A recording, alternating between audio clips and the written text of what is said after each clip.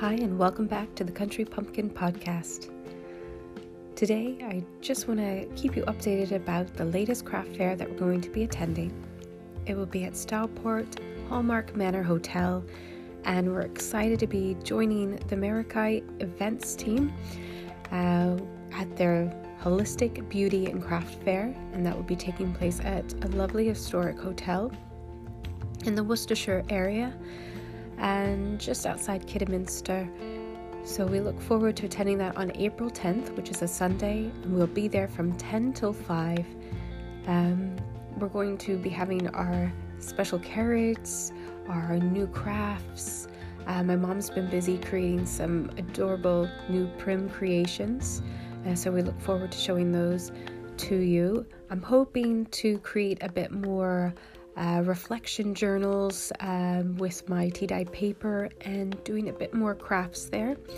I do currently have some memory journals, and they have some unique elements to them, including the tea-dyed paper, and they're hand-covered and handmade, and I'm going to go ahead and bring those along.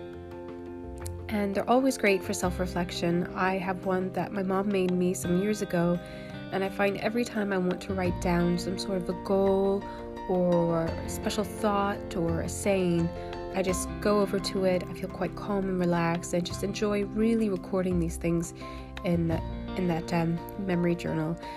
Sometimes I'll add maybe a special ticket or a cinema stub, something that holds a little bit of meaning, or I kind of quite enjoy to reflect on. So that's what memory journals are for me, and that's what I hope that you might want to do with your memory journal. Have a look, see how it makes you feel. Always keep a pencil handy with it, or a pen. I always tie mine up with it. So they're great little things to keep positive momentum and positive thoughts.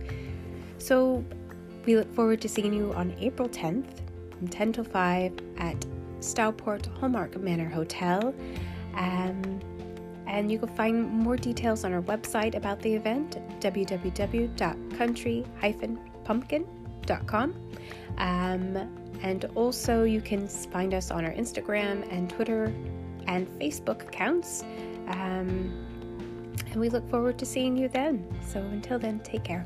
Bye.